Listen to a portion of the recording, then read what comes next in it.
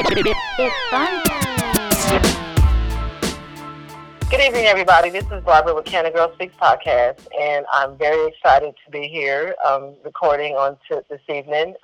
We are still in COVID status, and so, like I've said before, I'm at my residence, and my engineer is at his residence, and my guest on tonight is at his residence, and so we are separate. We're social distancing, and so I'm very excited to have my guest in my VIP room on tonight. He has been in our community before. Well, I'm not sure exactly how long ago, but I'm sure he'll tell us that once he introduces himself. And so, without further ado, I'm going to introduce the listening audience. I'm going to introduce to you, out in the listening audience, Dr. Billy Snow. Yay! Thank you so much for accepting the invitation to be on Canna Girl Speaks Podcast. So tell the listening audience a little bit about yourself, Dr. Snow. Well, thank you. Good evening, Miss Kelly. It's awesome to hear your voice and be able to talk to you. Corsicana was one of the most impactful times of my life. So my name is Dr. Billy Snow, for everybody out there. I'm in education. I've been a classroom teacher. I've been a principal of 2 different schools, and one of those schools was for an amazing 7 years in Corsicana at Bowie Elementary School, where I'm just so proud of the work that we did there. And then from there went to Mansfield ISD, close to DFW, and served as a principal and area superintendent over 12 schools. Then had an experience that really just further changed my life by being able to go to Shreveport, Louisiana, and lead the Transformation Zone of Schools, which was a group of schools that had been failing schools, and I just learned so much about school improvement, turnaround, and equity, and have been also Chief of Transformation and Innovation in Dallas ISD, where we started new schools of choice within the school district, such as single-gender academies, STEM academies, and even a downtown planning and urban development high school in a high-rise in downtown Dallas, and then served as a superintendent and worked to raise that school district's Cedar Hill ISD's school rating to a B, and improved discipline and teacher morale and retention before I started my own consulting company last year in 2019 called Transformation Leaders Network. And what we strive to do is to be able to serve the kids that need us the most by focusing on equity and focusing on things like climate and culture, school transformation and innovation, and even do a lot of principal and assistant principal and executive level coaching for other districts. But all the work is done with the kids who need us to focus on them and the kids that need us to focus on equity. So thank you for having me tonight, and it's just a pleasure to be here on your show. Well, you have done a lot, and I don't think you're that old to have done so much in a short stint of time. That, like you said, being here in our community in Corsicana for 7 years, and then it's just like you just took off and you just started on that resume. And so the reason why I wanted to ask you wanted you to be on the podcast, because I felt like, I've always felt like you're a change agent, and because of the climate that we are in right now within our nation, I thought, you would be the best person to have a discussion about, equity, race, and just having an open discussion, because I think now with everything that's taken place from the George Floyd, murder, and the Black Lives Movement, has been empowered, and then a lot of our young people have been empowered, and I just have always paid attention to how you have moved throughout, from, leaving our community, also going to, like you said, Louisiana, and you've always just kind of like been the type of person I feel like that has been a change agent. And so that even after all this that has transpired within this last month or so, you also started a conversation, on social media. And so tell us a little bit about that, the organization that you kind of started, on social media. Sure. Absolutely. I think I'm not even sure you know this story or how my story got started, but when I came to Corsicana, I was a 29-year-old, bright-eyed principal, and I looked at Bowie Elementary's data at the time, and 20% of the African American students were in special education, and the scores for the minority students, or particularly economically disadvantaged minority or Black and Hispanic students, were the lowest scores in the school. And I didn't even know what equity meant. Like I didn't. I just knew that I thought every kid could learn, and I'm going to go in there and figure it out. And one of the things I'm so proud of is that within 3 years at Bowie Elementary School, we had become an exemplary campus, and the number of African American students in special education had dropped all the way down to 3%. So we were not only serving all of our kids better, but we were actually not labeling kids and focusing on equity without even using that term. And so we became an exemplary campus, and I learned at that time that, everything is possible, and that kids can truly do amazing things, but you have to treat everybody like what they need. They have to have everything that they need.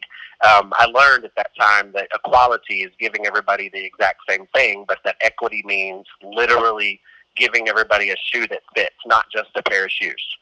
And so that was like a very formative time. And I went from there to another school where we had the same statistics, and this was in Mansfield, over-identified in special education among African American students, and the lowest performing subgroup. And within 1 year, we turned that school around and barely missed exemplary by just one student. And after that, after serving as an area superintendent there, the place that changed my life the most and made me an equity warrior was actually, Shreveport, Louisiana. Because when I got there, 400 children were being arrested every year at the two high schools. 40% of my teachers were long-term subs. There were 6,000 students in all of my schools combined, and every single one of them were 99% free and reduced lunch and African American in inner city Shreveport. And I started to question the system, and I started to learn that the system was created that way on purpose. Yeah. And to learn that there was a reason why the kids like across the river in the magnet schools or the affluent schools and across the highway were able to have certified teachers and all the things that they needed. Their buildings were well maintained. And I walked into these schools and saw substitute teachers trying to teach kids getting arrested, and even work orders and painting hadn't been done at these schools. And I was hired by a great superintendent who wanted me to help turn this around. So, we prioritized those schools. We painted them. We fixed them up. We, put all of our efforts into finding certified teachers. We did all of our staff development and that we could target toward helping these kids, and had to address equity. I had to ask tough questions in cabinet meetings about why is this happening in Black communities? Why do you realize that this is institutional racism? Because if you go to Shreveport, Louisiana, it's a beautiful, community, and I love it to death. But the highway itself was, splitting the town between Black and white. The river itself was splitting the city between Black and white, and the schools were splitting the community into Black and white. And the Black students and Black teachers and principals were not being served. So within the 3 years that I was there, in fact, the first year, that number of 400 arrests a year turned into 11. Wow. And the discipline referrals went down 60 to 80%. The 9 out of the 10 schools came out of failing status, out of F status within 2 years. The graduation rates when I got there at those schools, for my schools, was 44 to 50% graduation rates. And within the 3 years that I was there, it went up 30 points. And so I learned that in order to change the outcomes, you have to intentionally challenge and disrupt the systems.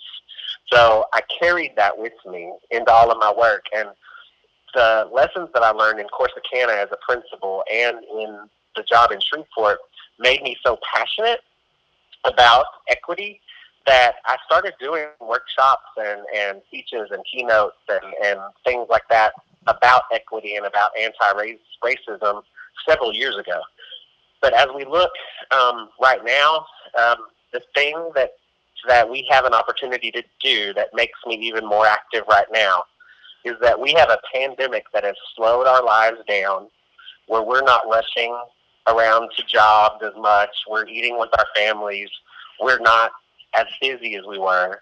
Yeah. And then we see the murder of Ahmaud Arbery, and we see the murder of George Floyd, and we see other examples, and we see the Black Lives Matter protesting.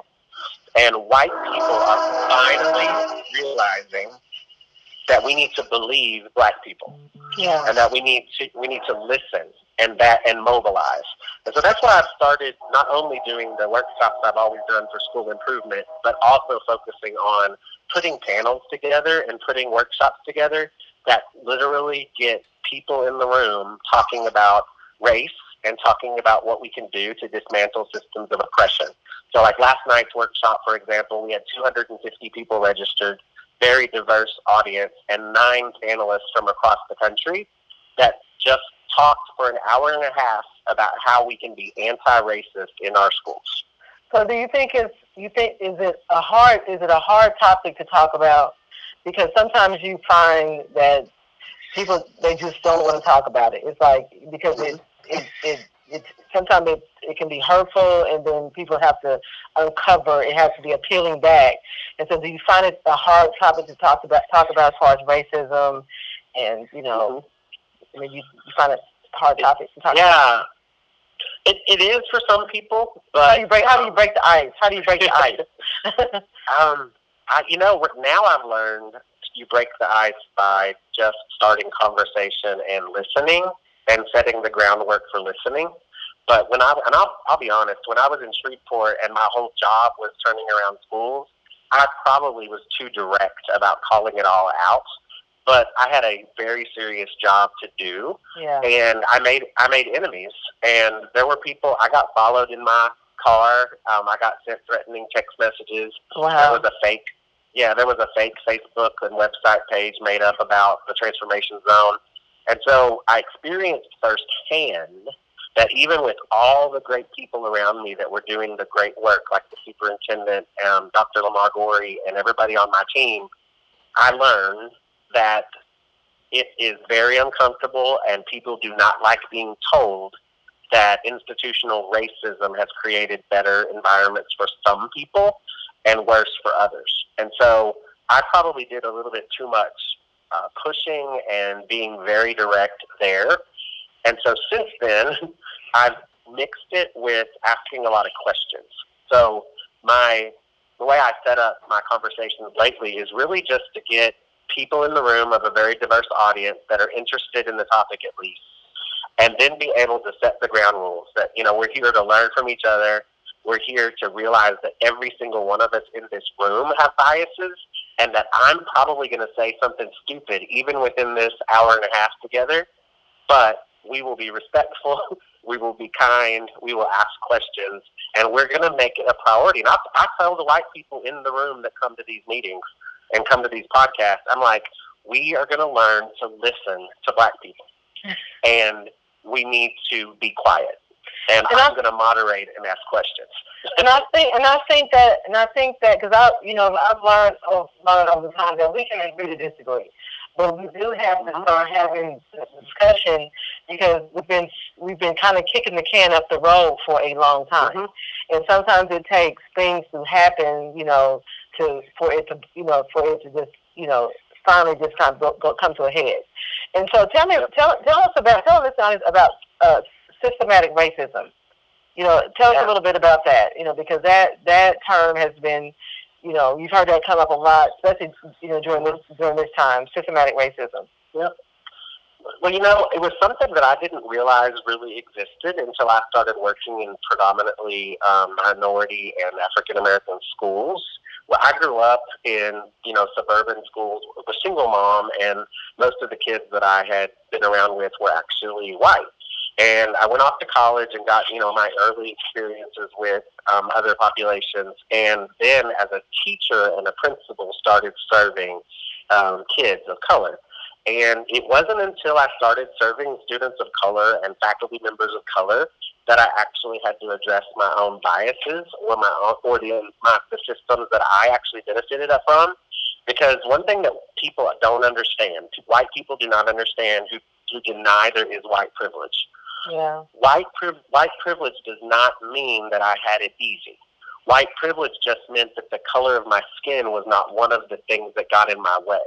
I grew up as a economically disadvantaged white child of a single mother who became my hero when she escaped an abusive marriage.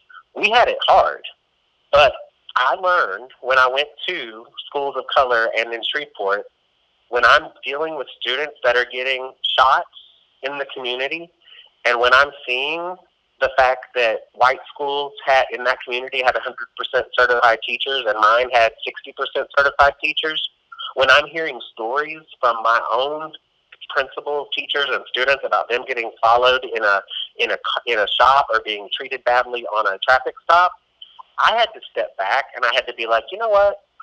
I started researching. I started researching Black history. I started researching redlining and the way mortgages were designed to put people in certain neighborhoods. I started researching and seeing even the way highways were built and developments were built. They were built to separate neighborhoods and people, and certain neighborhoods and certain people. And I had to also come to realize I have never been afraid to be stopped by a police officer, and I have never had to teach my children what to do when stopped by a police officer in a traffic stop. But none of my Black friends in Shreveport have that same experience. Every single one of them has to have the conversation with their kids. At the top, yeah. We call it the top. Yeah, Mm-hmm. exactly. And so the systems, whether they be education, where kids aren't getting the resources and teachers and so forth, or redlining and mortgages, or police officers and how they interact with people, I learned that there are so many systems that are set up for people that look like me that I had to look at myself and say, you know what? I used to think racism was over, people were good, Black people are achieving. But then I finally had to deal with it, that is an exception, and it's because people have overcome and done even more to be successful than a lot of people like me have to do to be successful. And so part of me finding out what is systemic racism was actually looking at my own privilege, even though I grew up poor, and being able to say, you know what, I've never had to think about any of these things, and my color being an issue, and dealing with it. Yeah. So, as you continue to have your discussions, do you feel like the walls will start coming down, the layers of these, that those walls have been built up over the years? Because, I've been, been kind of like you said, studying on my own, because sometimes, a lot of times, the reason why we're in the shape that we're in now as far as our society is because a lot of things just wasn't taught to us. It wasn't told to us. It wasn't discussed. And so now that, because we have a society of young people, these young people that are, these early 20s, and they are open to discussion, and so because a lot of times things were not told to us back in the day, history was kind of chopped up, hit and miss. Yep. And so now it's being brought out, things that should have been told to us, and now we're being awakened by just the truth, Mm-hmm. And I feel like, to me, that's an empowerment. That's empowerment for our communities. And so, as this group, as your discussions develop, where do you see it going? What do you see? Do you see changes being made? Yeah, big changes, and I think it's a perfect opportunity, and I think it's a really important to kind of give a story of that provides some context, because when I was in Shreveport and we had this contest called the Amazing Shake, we taught all of our kids, handshake, eye contact, back and forth communication, public speaking, interview skills, and debate. And I know Corsicana is also doing that competition now. But in Shreveport, the thing that made it special was that every single one of my kids was Black. And they were learning tie-breaking life skills that we take for granted. And we wanted to give them opportunities for, that interview in college or that interview for work. Well, the winner of the competition got to go to Washington, D.C. from each one of my 10 schools and give a speech as if they're president of the United States. Well, none of my kids had ever been out of Shreveport or on a plane.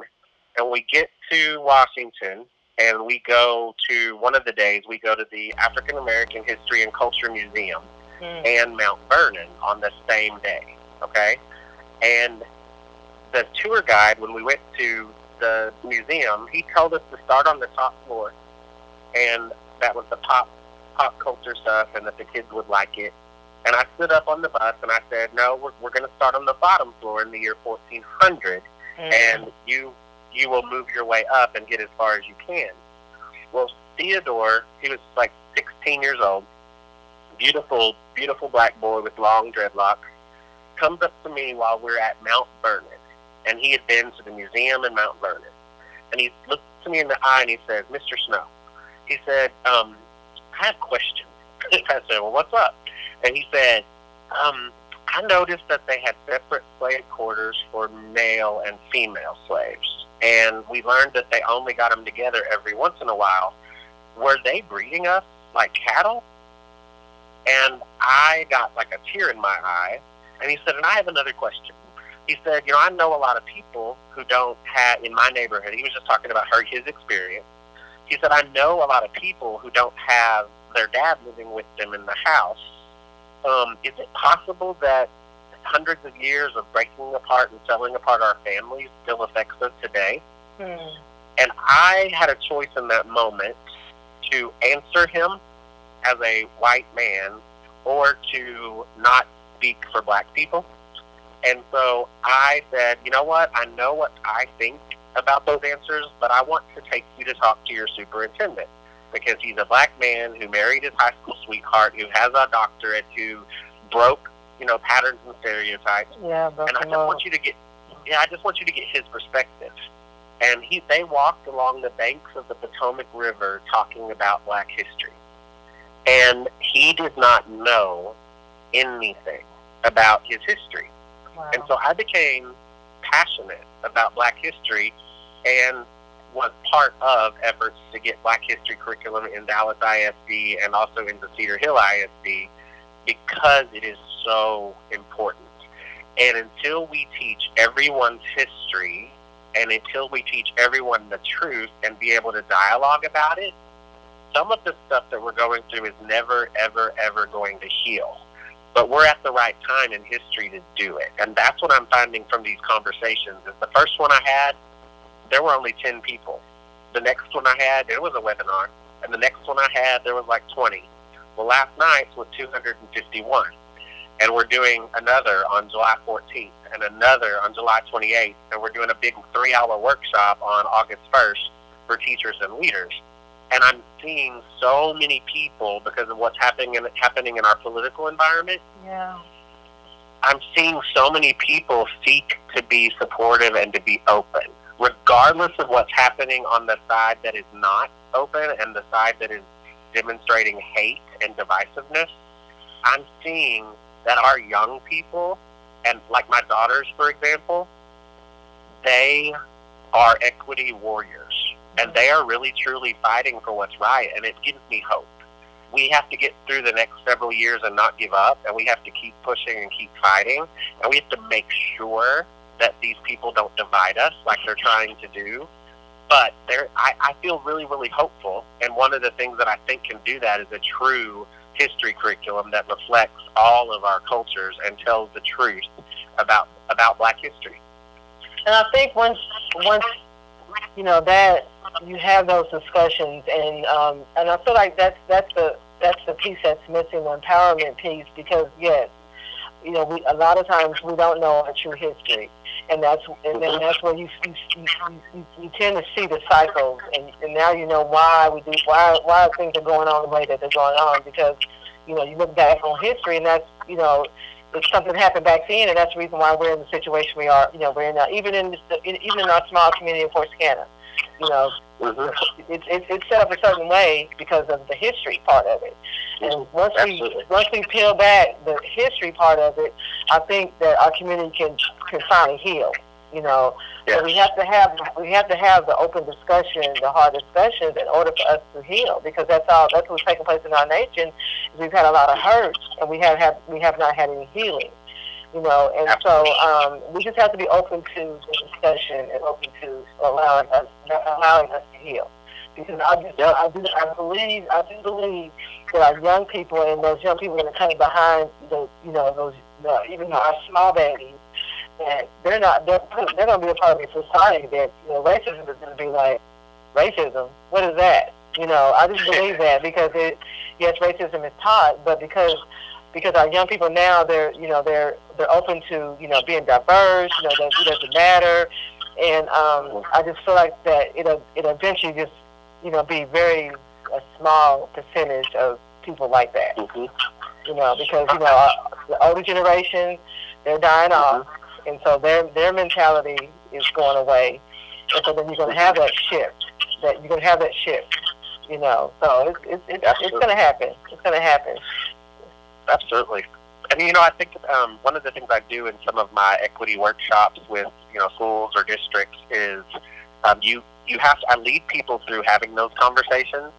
I was blessed to be a part of the Racial Equity Leadership Network in 2018. It's funded by the Southern Education Foundation, and it's a year-long fellowship. And one of the things they taught us was how to have conversation structures and how to set up conversational rules and structures and probing questions so where you create a safe environment. And we learned so many different strategies. And so when I go and do equity work with a school or with a district, I teach them those strategies. Because a lot of people think when they start a conversation about race and equity, they are scared of it because they think it's going to lead to conflict or it's going to lead to arguments or whatever. So what I try to do at the beginning, the whole first half a day, is teach them and model and practice ways to ask questions and ways to give one person at a time the opportunity to talk and then reflect what they are saying, and really work on listening skills without giving people an opportunity to defend the view they already hold. And it's really powerful. I've had rooms full of people where a question is asked, like, tell about a time when your race or gender has made you feel like you don't belong. And you have one person talk first, and they talk for like 2 minutes, and the other person is not allowed to say anything. And then after the time's up, you're allowed to reflect what you heard, but you're not allowed to give your opinion. And then you switch partners. Every single time I've done it, people leave that activity in tears, because you get to then share what you learned. And every single time there are white voices in the room that will cry about saying, you know what, I just realized I've never had to think about this in my life. Or you'll have black voices in the room that will say, this feels so much like a release to be able to just talk without feeling like it's going to get into an argument. And I think that those are some things we all have to learn in order for us to continue to walk forward in this discussion. And the other thing I learned last night in my webinar was one of the black panelists told me that we needed to understand that racism doesn't just hurt black people, but it hurts white people too. Yeah. Because white people develop a false sense of history. They develop a false idea of what whiteness is. They can't talk about their culture necessarily.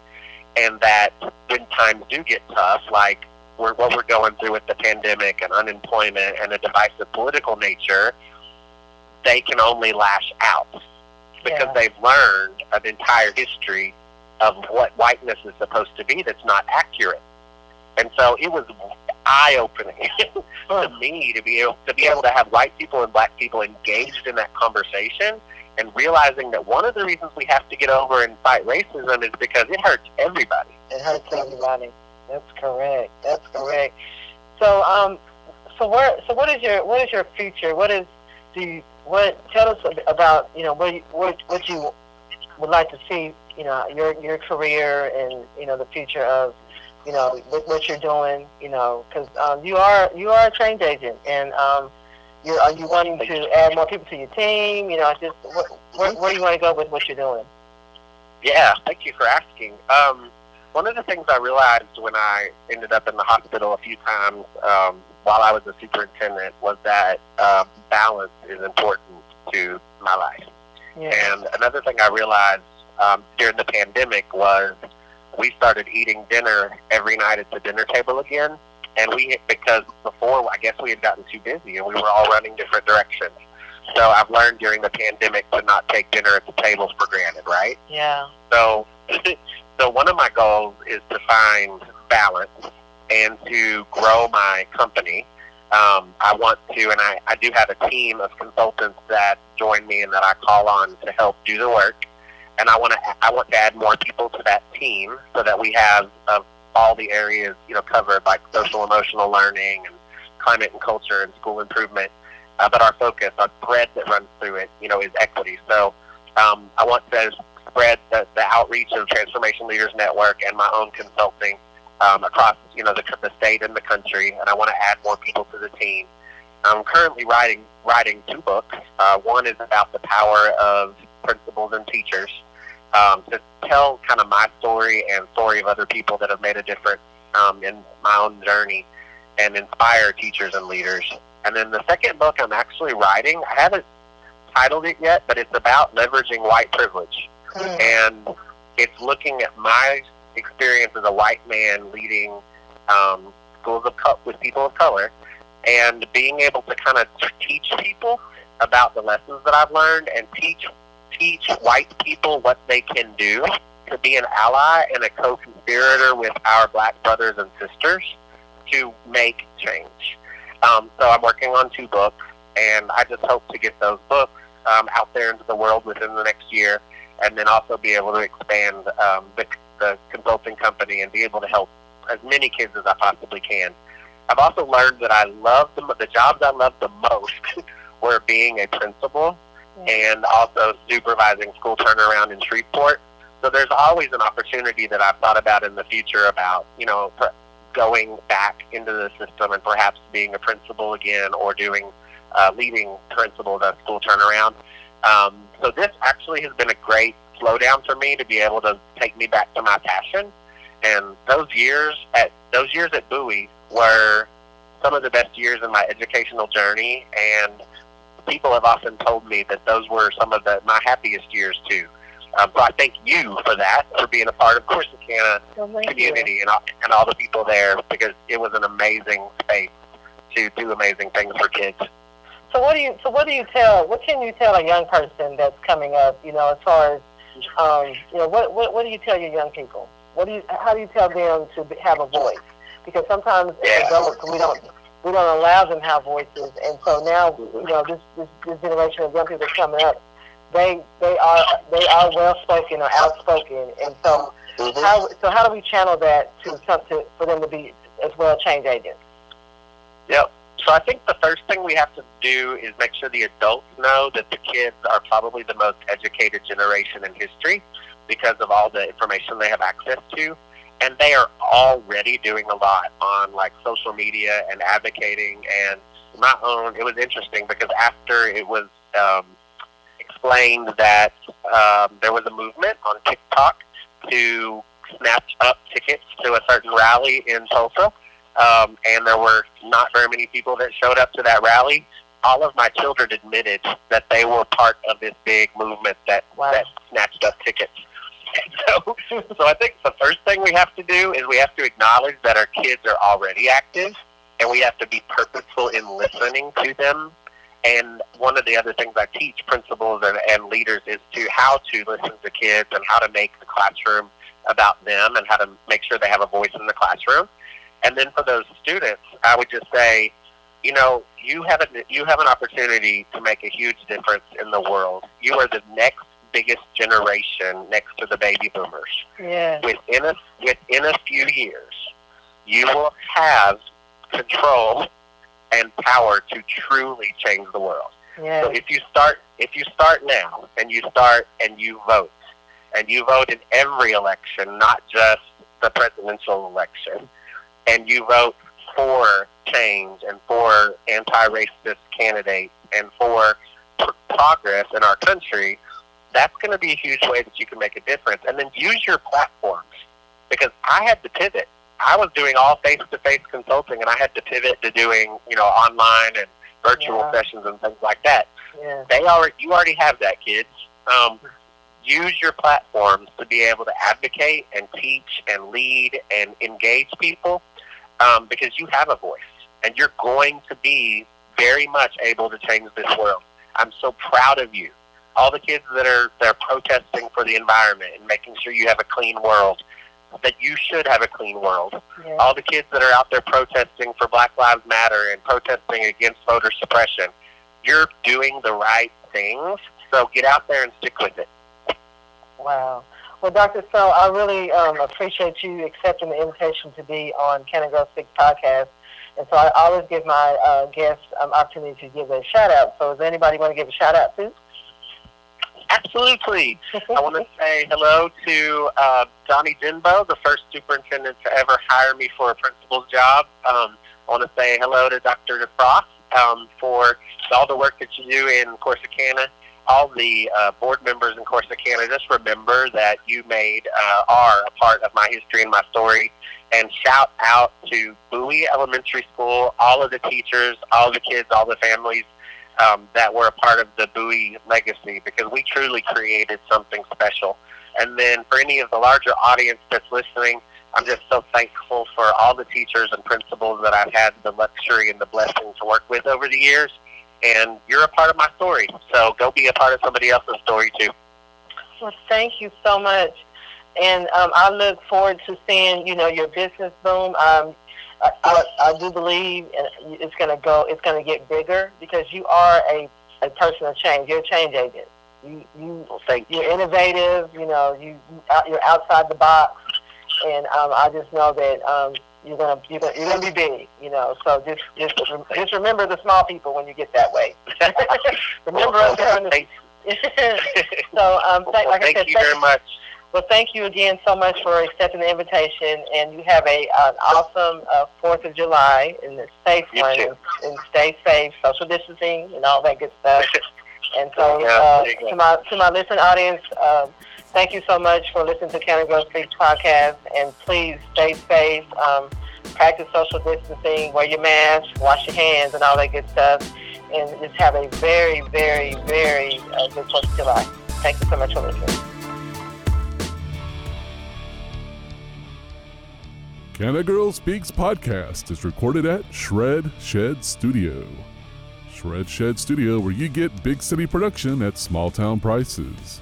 Recording, mixing, mastering, guitar instruction, production, and songwriting.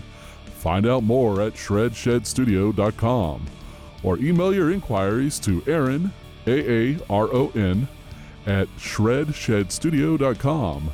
The premier music studio in Corsicana, Texas.